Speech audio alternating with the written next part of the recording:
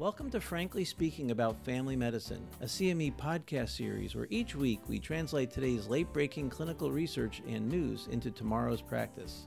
I'm Frank Domino, professor in the Department of Family Medicine and Community Health at the University of Massachusetts Medical School and editor-in-chief of the 5-Minute Clinical Consult series. Be sure to visit primed.com/podcast after the discussion for more information about today's article and to claim CME CE credit. Danny L. is a 54-year-old teacher in your local high school, and he has a history of hypertension. He chooses to treat this with diet and exercise rather than a pill because he feels prescription medications are more dangerous than doctors know. He lets you know that marijuana, which is legal in his state, works great, and he's been using it every day for the last few months. It's so much safer than any medication you can give me. Hi, this is Frank Domino, and joining me today to discuss marijuana's influence on healthcare is Alan Ehrlich, Associate Professor in the Department of Family Medicine and Community Health and Executive Editor at Dynamed. Hi, Alan. Hi, Frank. Thanks for having me on today. Sure thing. This is an interesting case. Is there any evidence that you can treat hypertension with marijuana?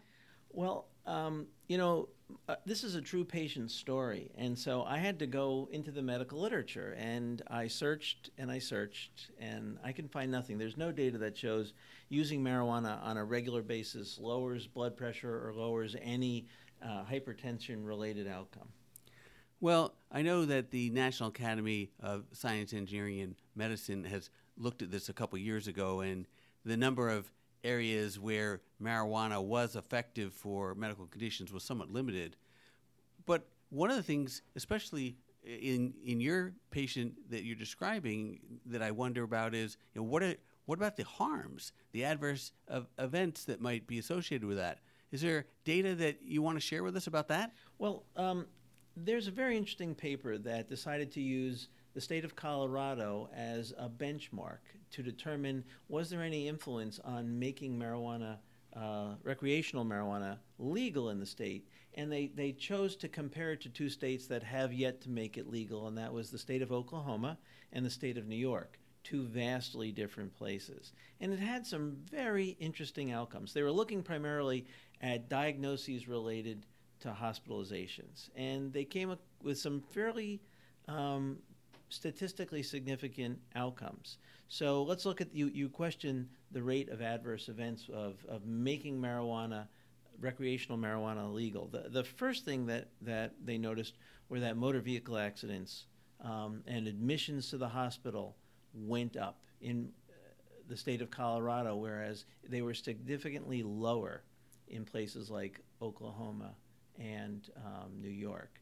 So marijuana's legality had some influence there. There was also a significant correlation with regards to substance abuse admissions, alcohol and other substances. And so there was an influence that making marijuana legal caused harm. Areas that I was surprised on the data was that admissions for schizophrenic related diseases were down in Colorado as compared to those other two states. And that somewhat surprised me because I know there's a correlation, very good bit of data, that adolescent use, especially at or before age 15 of marijuana, actually increases the risk for the diagnosis of schizophrenia later in life. So I thought that was pretty interesting. Having marijuana legal in your state lowered the risk of hospitalization in those states. So the use with alcohol, maybe that's part of the reason why the rate of motor vehicle accidents went up. I think many people who are using marijuana may not realize that the use of marijuana and alcohol together is worse than either one by themselves. And as they both become easily accessible, we'll probably see a bit more of that. Well, and I think that's very true. The overdose risk was particularly elevated in Colorado compared to those other two states. Now, there were some states, one other thing that I thought was pretty intriguing and that one of my patients constantly reminds me of is that hospitalizations and emergency room visits for chronic pain went down in Colorado compared to New York and Oklahoma. And so there may be a role, and I can even think of a theoretical pathway that supports marijuana's use in chronic pain. I think patients with chronic pain, in addition to having pain, also have anxiety about the recurrence of that pain. And it could be that marijuana's anti-anxiety effects may have played a role in lowering that route. You know, when you talk about marijuana for chronic pain and we talk about side effects and adverse effects, you know, my mind is always, well, compared to what?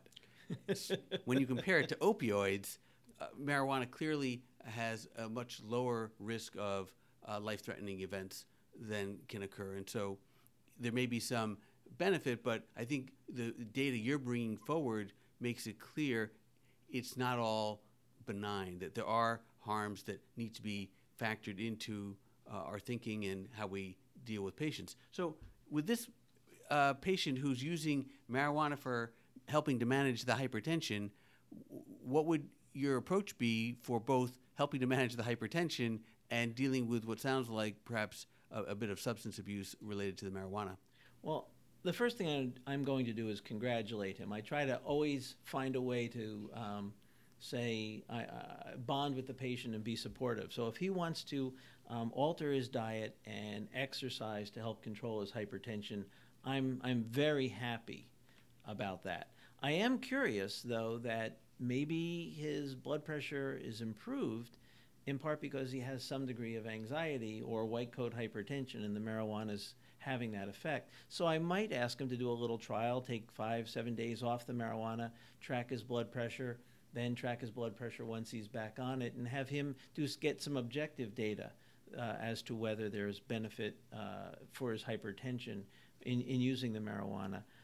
If he does, I'll probably do a PHQ-9 on him, and if he does have significant anxiety issues, I will talk to him about other ways, non-pharmacologic ways, to manage his anxiety. And he doesn't want to take a pill. Well, I'd remind him that marijuana is another psychoactive substance. It's another drug that can have effects and can, in his case, possibly cause abuse and dependency. And say, look, if you really want to do this in a healthy fashion, let's have you consider learning to meditate or do some yoga, do things where there's a data set that shows it will lower your blood pressure and improve your whole life expectancy, as opposed to something that might increase a comorbidity or increase the risk, as this study showed, of motor vehicle accidents. Yeah, I think that in this patient, if they insist on continuing to use marijuana for medical purposes, it's also worth discussing with them the mode of ingestion. And if this person is taking an edible before they go to sleep, that obviously is a different set of risk factors compared to if they're smoking marijuana throughout the day.